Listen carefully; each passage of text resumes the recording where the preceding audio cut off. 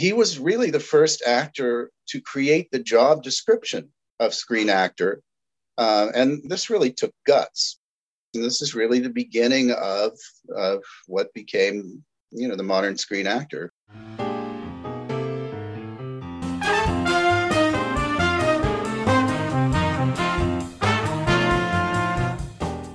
I'm Shannon. Thank you for listening to the Vanguard of Hollywood podcast. Today, I have the privilege of sharing the conversation I had with author and historian Terry Chester Shulman. Terry is the author of Film's First Family, The Untold Story of the Costellos. In this groundbreaking triple film biography, Terry brings to life the fascinating story of Morris Costello, the first bona fide movie star, and his beautiful daughters, Dolores and Helene, who grew up to be innovative and popular film stars in their own right.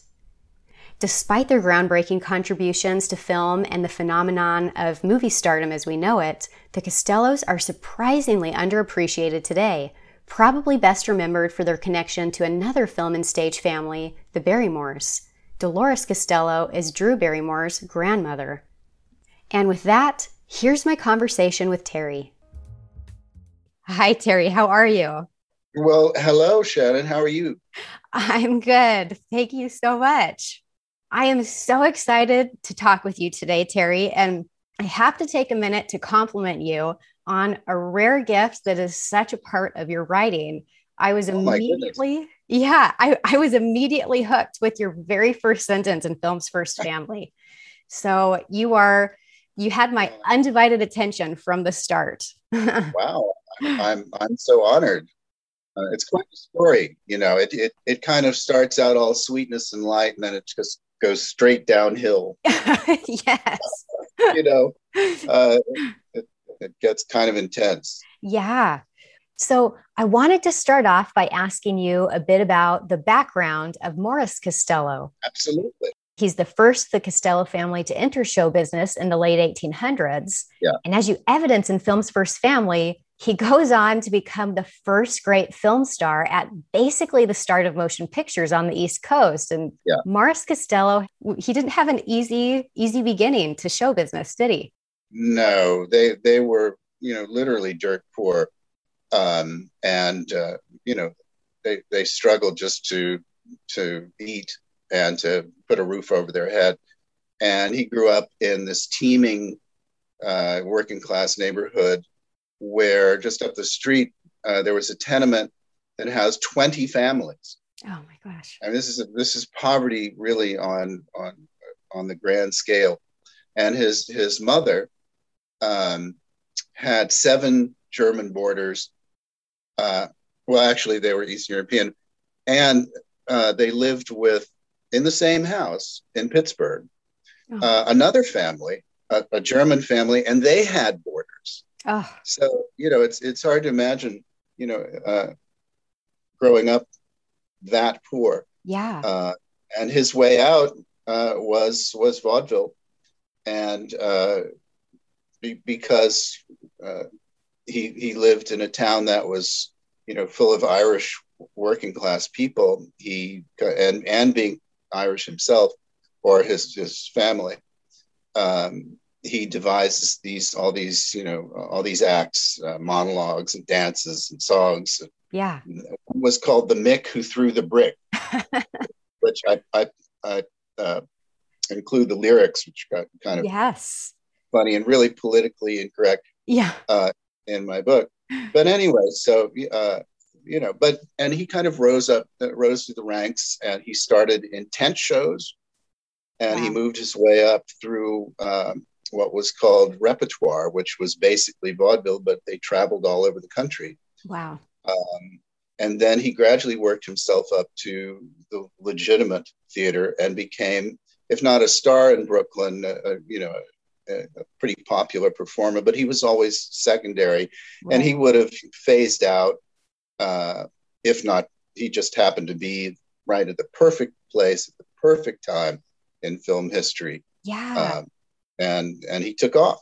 Yeah. So, and I want to ask you about that too, because, if I'm remembering correctly from the book, it took him about a decade to get to kind of a respectable position on the stage. But then he kind of took a bit of a risk by moving into films, right? Because at He that absolutely, time, films weren't very respectable. It was kind of the if you were a legitimate stage star, you stayed away from motion pictures. absolutely. Helene described it as being like prostitution. Yeah. Oh, That's her exact description. wow. Uh, and for this reason, actors didn't want their names; they didn't want to be known. Right. And the studios, all of which were based in the New York area, didn't want to credit them because they thought they would want more money, and but ultimately, in 1910, they all started to be identified, Yeah. and and he had the advantage of having these glorious little dimples in his cheeks that just drove people wild. Yes. Yeah. Uh, What was and his nickname? Well, he started out. He was the first actor, incredibly, to receive fan mail, first screen actor, Oh my gosh. and they because they didn't know his name, and it was addressed to the man with the dimples, and finally it just became Dimples, and Yeah. that's what we called him. And then in October of 1910, the studio, Vitagraph Studio, decided they were going to start promoting him by name, and then he just exploded. Yeah. Uh, yeah. And there was no precedent for this. This No was precedent for superstardom, and yeah. he really was. He was the first international star. It was thought that it's been claimed that Max Linder was, and Max Linder was a huge star in Europe, but nobody knew who he was in the United States or in England. But everybody knew who Maurice Costello was. He was mobbed in Italy. Oh my gosh. His films were shown in Northern Europe, in the Netherlands.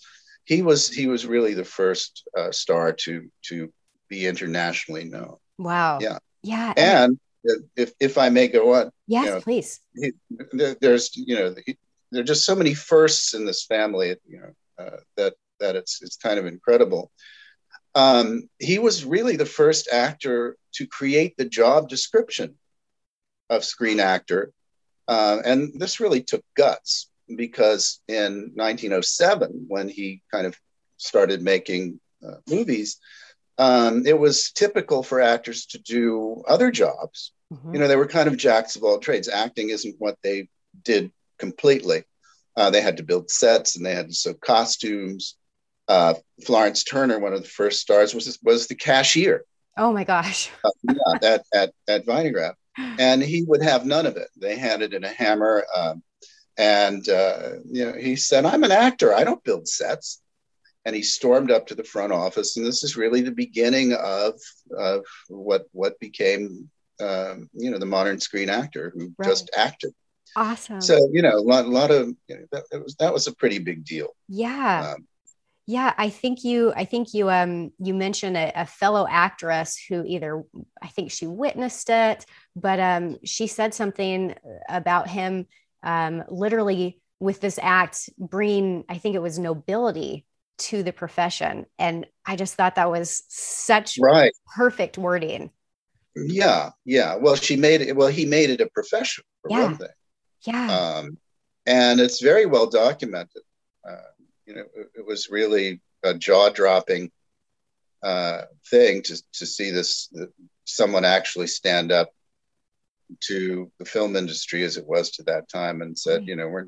we're actors, and it was also marked the change between we're ashamed to be actors Mm-hmm. to we're proud to be actors. Right. This, and he saw all this really before and anybody else who really became important in the profession. That gives him a lot of historical importance. For sure.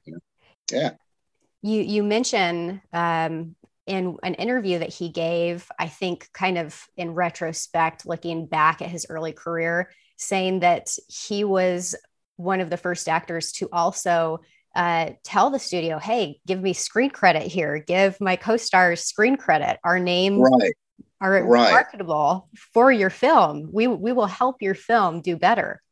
Which That's exactly right. Yeah.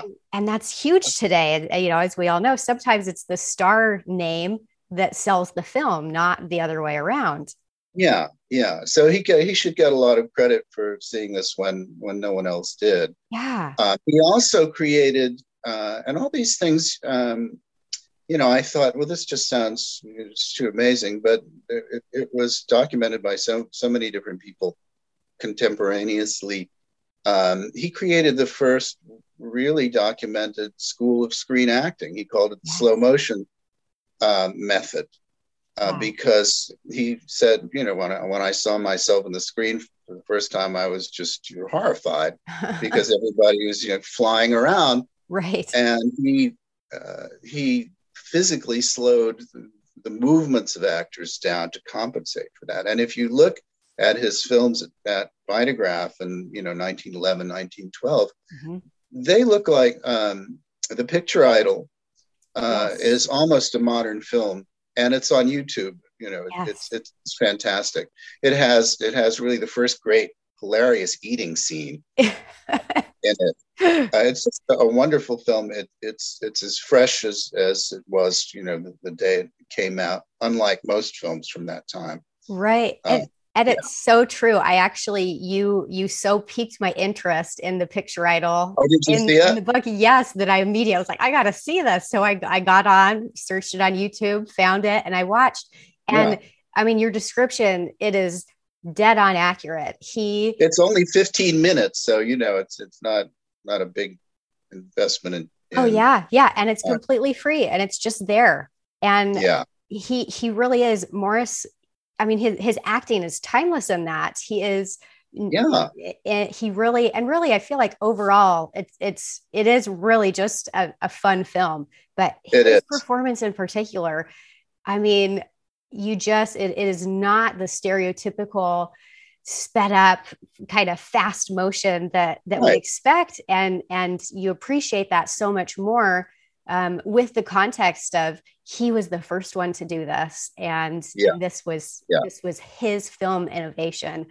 It kind of made me think like, of course he's not doing the method style of acting per se, but he was, in many ways this was like the precursor to, Marlon Brando and James Dean, Montgomery Clift, these guys who brought the method. Absolutely. He had that star quality. He had this towering presence on the screen, and he was really the first documented person to really break out in that way. That's so cool. Yeah. So I did notice in the book, as you're telling his life story, it was very interesting. His marriage to his wife May was never completely rosy. But that's so true. Interestingly enough, it seems like things just kind of, he found this gargantuan success in films, and things in his personal life just kind of went downhill. They did. They were at their best when they were poor. Success ruined them.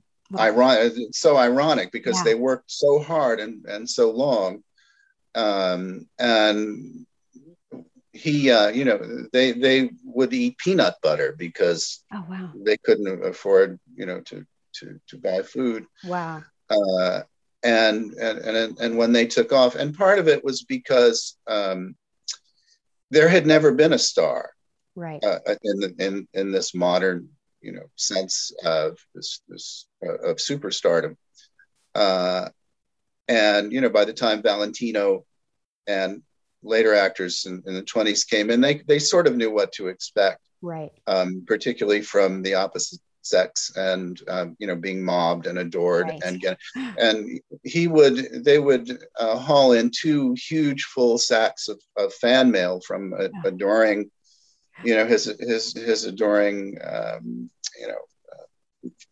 for moviegoers, right? And May kind of flipped out, and these, I include some of these letters. They were proposals of marriage. And I don't have it in front of me, but when they went around the world, really the first kind of filmmaking expedition. And there's this letter from this Italian fan who she'd never met him, but she speaks to him like they'd been married for 30 years. Oh my gosh. I remember that letter. Yeah. Yeah. Even though his wife is there, she says, yes, I understand. I saw your beautiful wife and lovely children, but maybe there's a chance for us. And oh my gosh, yeah. So nothing, no actor had really inspired this kind of adoration right before. And May, was insanely jealous. And also Maurice Costello had what Dolores called an angry temperament. He wasn't a nice guy. And when he drank, he was even angrier. Right. So he was a difficult person. Right. But they pay him back, in the 20s. Yes. Yes. Yeah. I was really fortunate in that I found, and no doubt you read some of his rage-filled entries from when John Barrymore comes onto the scene. Yes. He was just stunned and infuriated, and he said, "Well, they treat him like a tin Jesus." Oh my gosh! Yeah, was great, and all this is documented because he, as a psychiatrist, who I know pointed out, his diary was his only friend. It was the only place that he could really confide. And he just pours his heart out and his furious anger at not so much John Barrymore, but at Dolores and May, who treat Jack like a god. Right. And he's not. And Maurice is prohibited from going to openings. He can't sit at the dinner table with them when Jack comes over. Wow. He's kind of like Cinderella. Yeah. They pay him back for all the bad things that he did when he had the income, and then when Dolores had the one on top. Yeah. And he said, yes, I'm broke, and they remind me of it every single day. Right. So it's really, really quite a terrible time in his life. Yeah. So kind of, bringing Dolores and Helene into the story at this point. So Maurice's career, basically he reaches these huge heights and then just downward spiral, and they're back in poverty. But Dolores is beautiful, and she gets a little older, and all of a sudden she's getting work as a model. You mentioned she gets a few film contract offers, and all of a sudden the Costello women are in Hollywood. And as you say, this is their choice. Morris, he's not so on board with this. It takes him a while before he comes and stays with them. But as you say, the tables have now turned. He's not the one making the money now. That's right. And he's really at their mercy. Yeah. As he writes, they call him a bum. Oh my gosh. And they're pretty sadistic. Yeah. And they treat him pretty badly. And then he leaves finally. He can't take it anymore. And all this time he's been trying to get work, and he gets little work as an extra and a supporting player in films. Right. And he saves his money, and he buys a car, and he moves out, but he moves really close by so he can spy on. That's just crazy. And there's this whole this whole period where he sits out in front of their house on unfortunately the house is gone. They put a freeway through it. But he sits out and jots down their comings and goings, and when John Barrymore is there, and when he and Dolores have gone out. He gets pretty obsessed. But then he gives up because he takes Buster, the family dog, to his new digs, and they steal Buster back. Oh my God. And then he just can't stand it anymore, and he just kind of moves on for the moment. Yeah. Now it's interesting. So John Barrymore and Dolores Costello, they are Drew Barrymore's grandparents. That is correct. But Morris was very much against the marriage, and it's kind of interesting. You point this out in the book. There's a little bit of history repeated here in the sense that, Dolores, she was old enough to see the effects of stardom and alcohol on the marriage of her parents. But then she goes on to marry basically her father, in a sense. Exactly. There are a lot of parallels between John Barrymore and Morris Costello. Yes. There's deep psychology going on here that presumably she was not aware of. Basically, marrying the closest imaginable person to her father. They were both great stars. They were both really handsome. They were both alcoholics. Right. They both had. They were both pathologically jealous. Yes. Yeah. And interestingly, and to his credit, Morris saw this. He saw himself, and he said that. Yeah. He also had so much jealousy of Jack, and he resented Hollywood.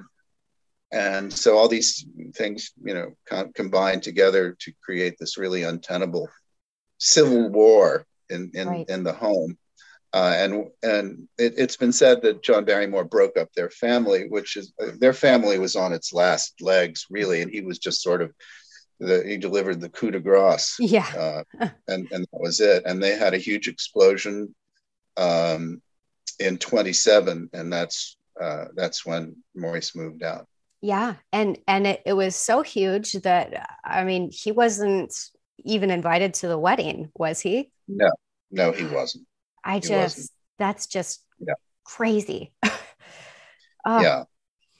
And I think they all underestimated the power of Dolores because, you look at her on screen and she looks like a stiff breeze could just kind of blow her away. Oh, yeah. And she played this sort of Madonna-like, and in the sound era, she kept being hired to play mother parts. Right. There's something about her persona on screen that is so nurturing. Yes. But she was really not that. Yeah. Not that person. She had really wonderful qualities in that when the chips were down, she was there. Yes. For her family. But she was not warm, and she not a person who hugged or said "I love you" to any of her family. When one of her grandchildren said "I love you, Mom," she said, "Oh no, you don't." Yeah, I remember reading that. She was unapproachable, kind of in a lot of ways. But this seems to have happened but before her breakup with John Barrymore. Her honeymoon diaries, which you might have read, which are these remarkable artifacts that have survived. Yeah. She's a totally different person. She's young and in love and adores him and just pouring her heart out. Yeah. Not the person that she became. So I think he broke her heart. Yeah. And I don't think she ever really recovered from that. And I don't think she ever really trusted again. And I don't think she ever really gave of herself, in any kind of deep emotional way after them. Yeah. So kind of on the Barrymore and Dolores marriage here, you mentioned he broke her heart. I just did a series on Katharine Hepburn on the podcast, and I'm sure you're familiar. John Barrymore was the big star in Kate's first Hollywood film, 1932's Bill of Divorcement. Yeah. Yes, and Kate has some really, I think, fascinating stories she shares about their interactions, and the first one is of she arrives at Hollywood and she's got her eyes are just bright red because on the train ride over, these steel filings they come off the track and they just hit her right in the eye. And so she goes to the studio, she meets John Barrymore, and he assumes, here's a fellow alcoholic. And he has this vial of eye drops, and he says, here, just put 2 drops in each eye. No one's going to be able to tell, you're going to look great. And I just thought, okay, like, even though he was wrong about why her eyes were red, that was a pretty generous thing to do. Yeah. Well, he was very gracious on a professional level, not so much on a personal level. Yes. But, as jealous as he was of his wives personally, he encouraged all of their careers and did what he could for them, especially Dolores. Yes. He made her a star. Yeah. Now, and would you say, comparing the careers of Dolores and Helene, Dolores was the one who became a superstar.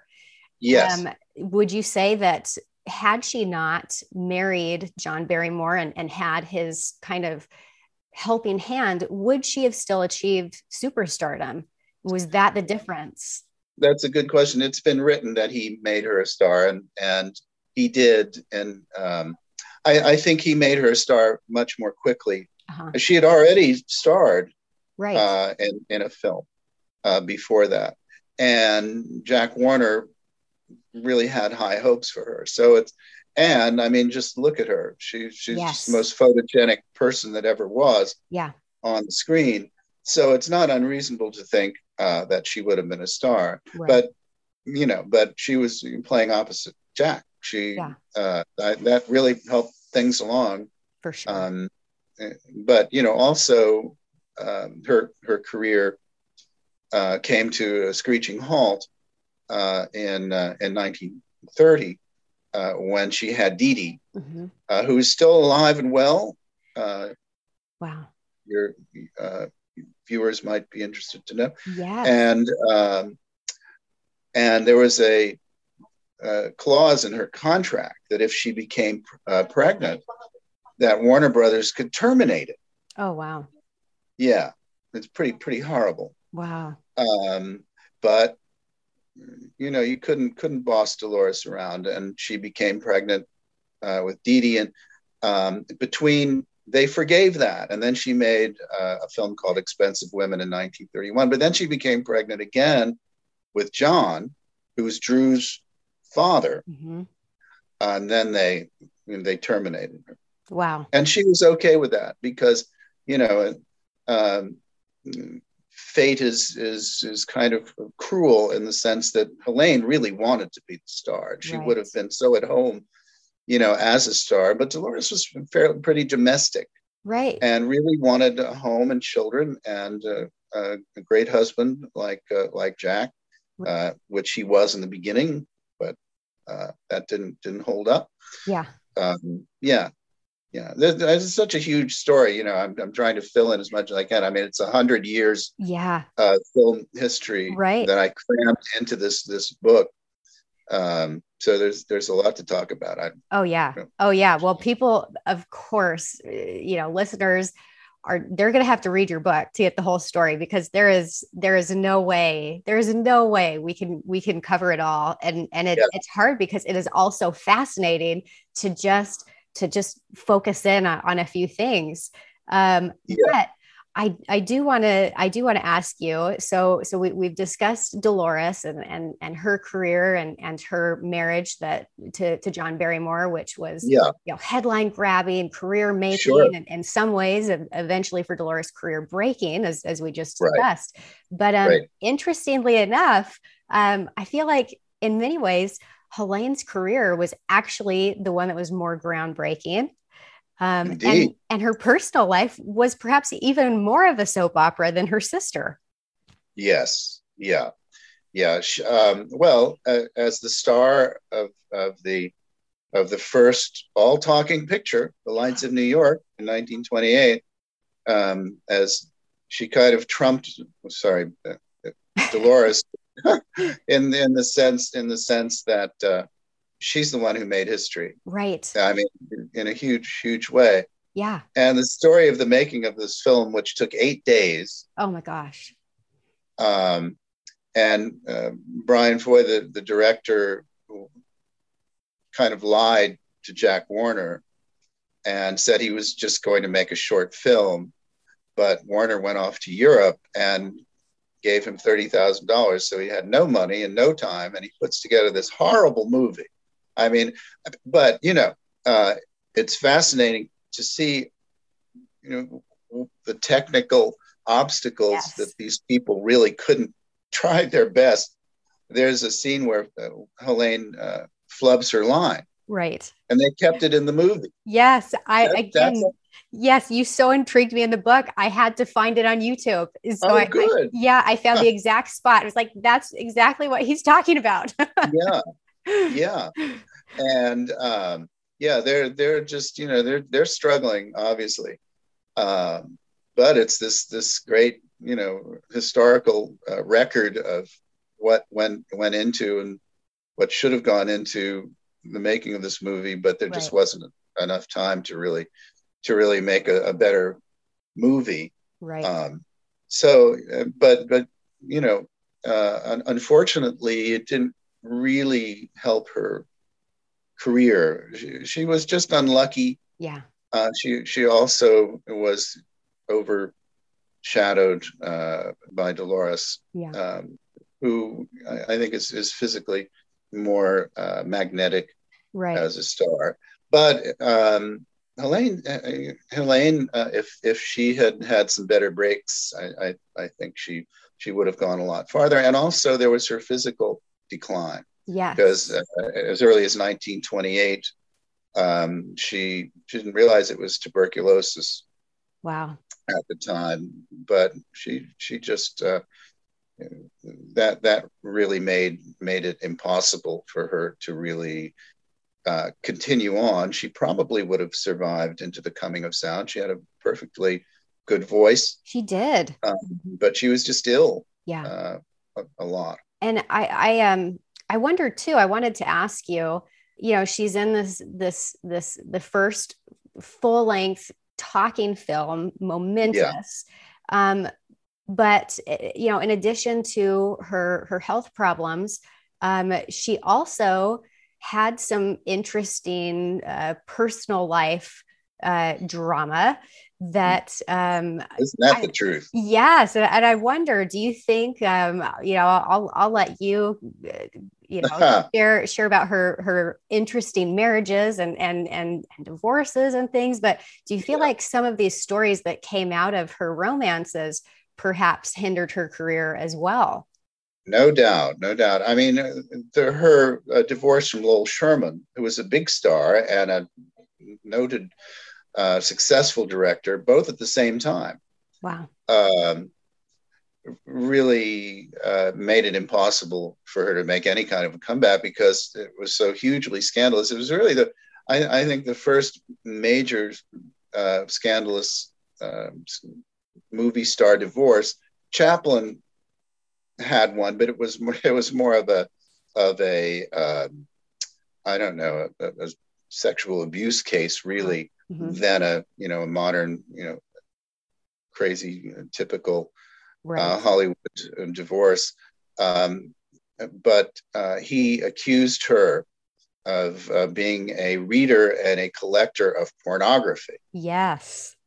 And imagine being accused of that as a woman in 1930. Exactly. And that even though she said, and probably the evidence is so flimsy, that he pasted her book plate in his books. Oh my God. He was this doesn't show him in a particularly favorable light. Yeah. And he did a lot of awful things, and he had this horrible mother who ruled him. But it's also kind of sad that as soon as this scandalous divorce was over in 1934, he got I guess it was pneumonia, and he died while he was making the first Technicolor movie, Becky Sharp. Yeah. So he never got a chance to really tell his side of the story either. Right. Yeah, but that and on top of everything else, that kind of put the kibosh on any possibility that Helene would ever come back. Right. Yeah. Well, and then what's so interesting too, like you mentioned that, Dolores was more of a fighter and Helene was more of a lover. And Yeah, she goes from this marriage, which after all of the mudslinging, you kind of think, oh, there's no way anything in her love life can top this. But then yeah. then she goes to Cuba. Then she goes to Cuba and marries Musi del Barrio, who's also controlled by his very powerful, wealthy mother. Mm-hmm. And another terrible stroke of Helene luck. Cora won't let them live apart from her. They have to live in Cora's house. Mm-hmm. And so Musi rebels, and they get a little farm nearby, but she holds the purse strings, and their money runs out, and Musi has to choose between the money and Helene, and he chooses the money. Wow. Yeah, Oh, and his mother. yeah.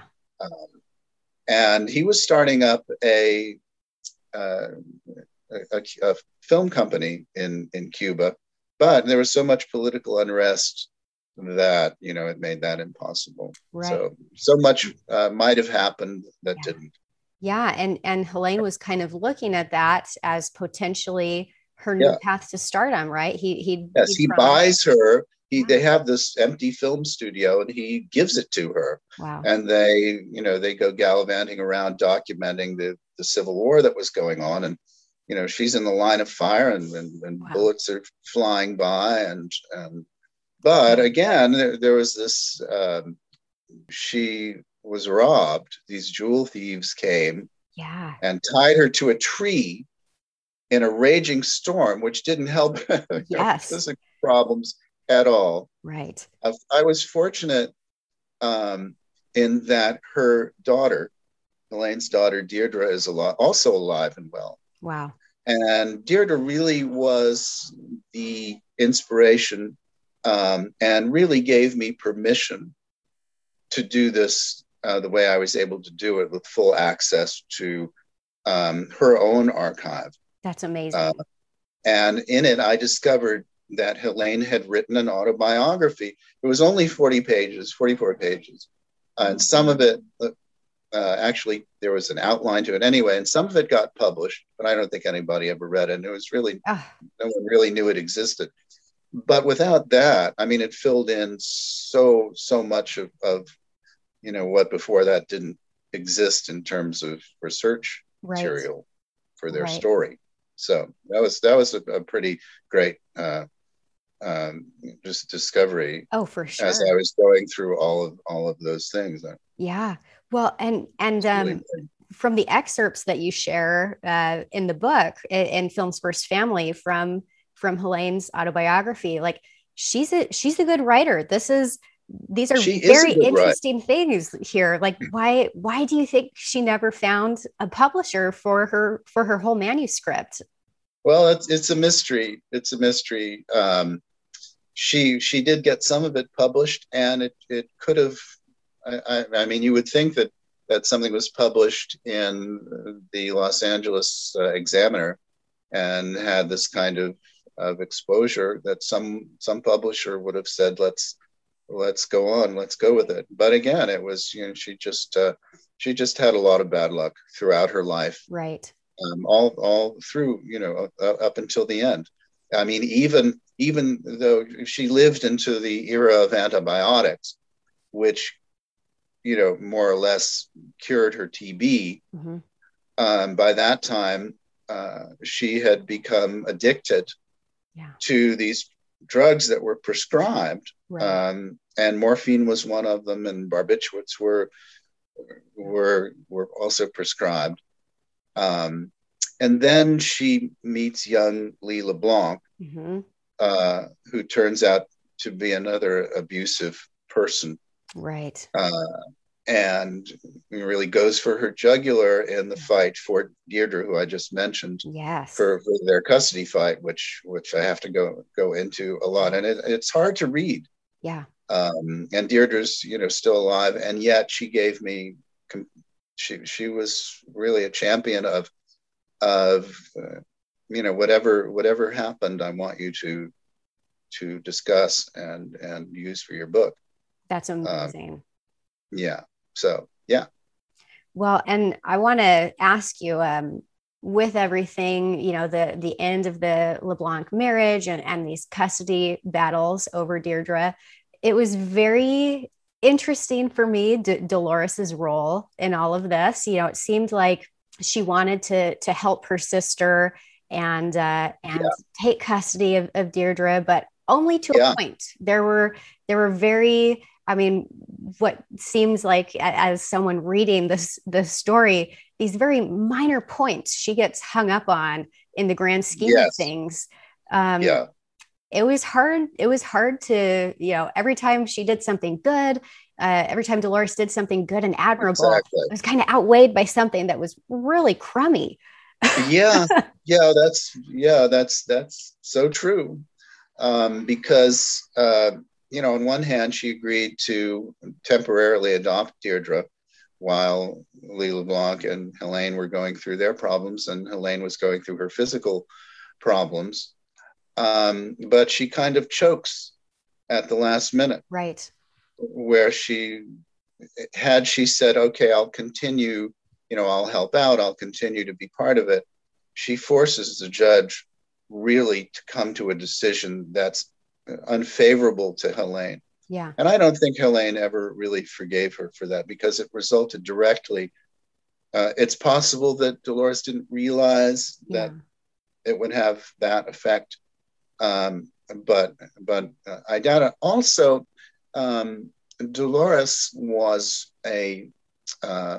really a domestic person. And as she once or more than once said to her daughter, I want to have 10 children. I would have 10 children if I could. Right.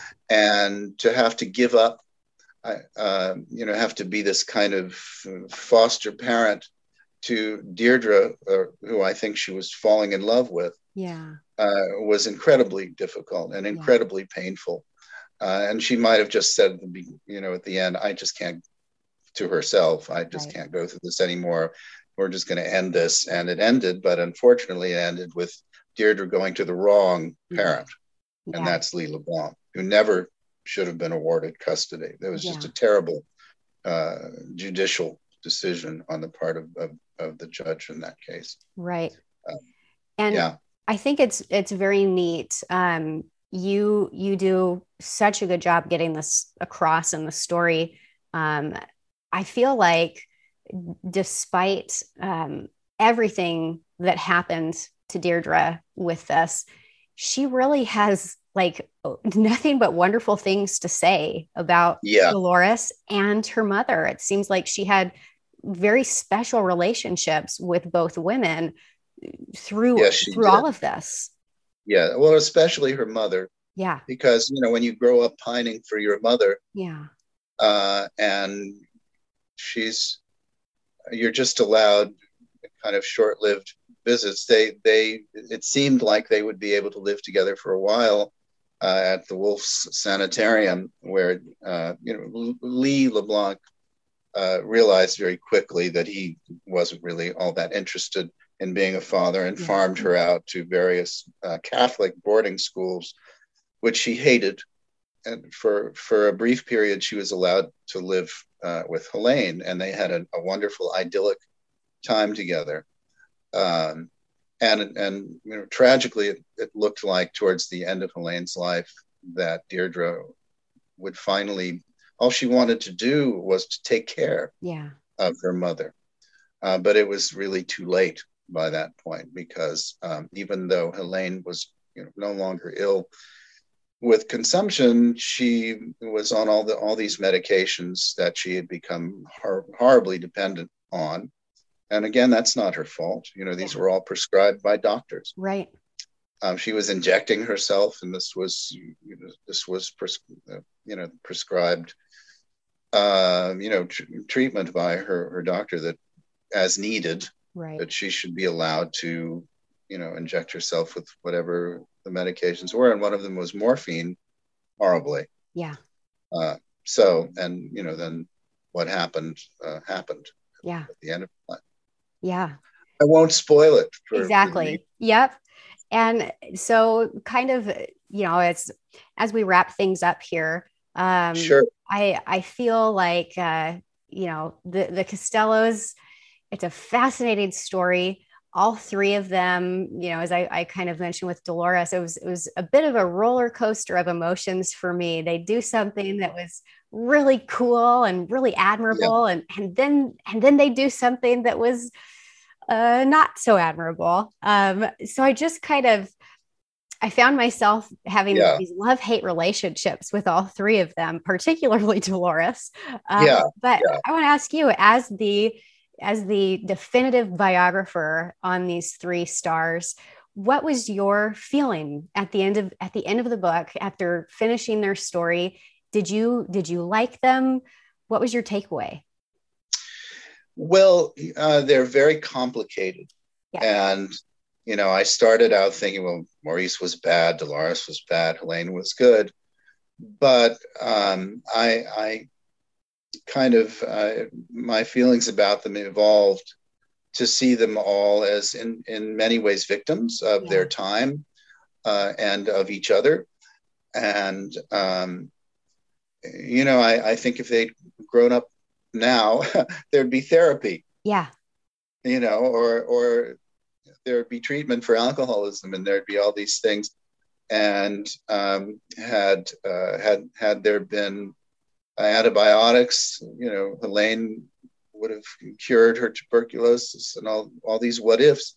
Yeah. So I found myself with really nothing but compassion. Yeah. And understanding and not being judgmental. Yes. Of who they were, because there's this question of license. If you contribute this great thing to the history of movies on one hand, that will last forever, and maybe you're not such a great person, maybe we should concentrate on what is eternal and what they really have given right to art and to the history of film. And that's kind of, they weren't bad people ultimately. They were people who couldn't surmount the problems that they had, and things like poverty and there were just forces at work in filmmaking that they could not control, right, to a great degree. And it kind of hurt them all as a family and as people. Yeah. Well, and again, your book, you do such a fabulous job showing just every aspect and nuance of their film accomplishments and just all facets of their life. You are presenting real people, and it comes across in the book. And anyone who wants to learn more about film history in general and the Costello's place in it, they need to read your book. Well, I hope they do. Me too. And just a quick shout out to our listeners today. You can find Terry's book, Film's First Family, The Untold Story of the Costellos, at the University Press of Kentucky website, Amazon, Barnes & Noble, and I'm going to have direct links on my website, Vanguard of Hollywood, to take you directly to, yes, of course. Also, if I can add this, it's coming out in paperback in September, so it's a little less expensive than the hardbound one, and you can put your orders in, pre-order. Awesome. Well, Terry, thank you so much for being here with me today. It's been such a pleasure talking to you and getting your expert insights on the fascinating Costello family. Well, it's been a pleasure for me too, and thank you so much for having me. Thank you for listening to my conversation with Terry Chester Shulman. Be sure to head on over to my website, vanguardofhollywood.com, and search Costello Family for links to where you can purchase Films First Family on Amazon and University Press of Kentucky. If you enjoyed this podcast, please leave a 5-star review on Apple Podcasts or wherever you're listening from. And join me next time on Vanguard of Hollywood as I introduce my next star spotlight, Doris Day.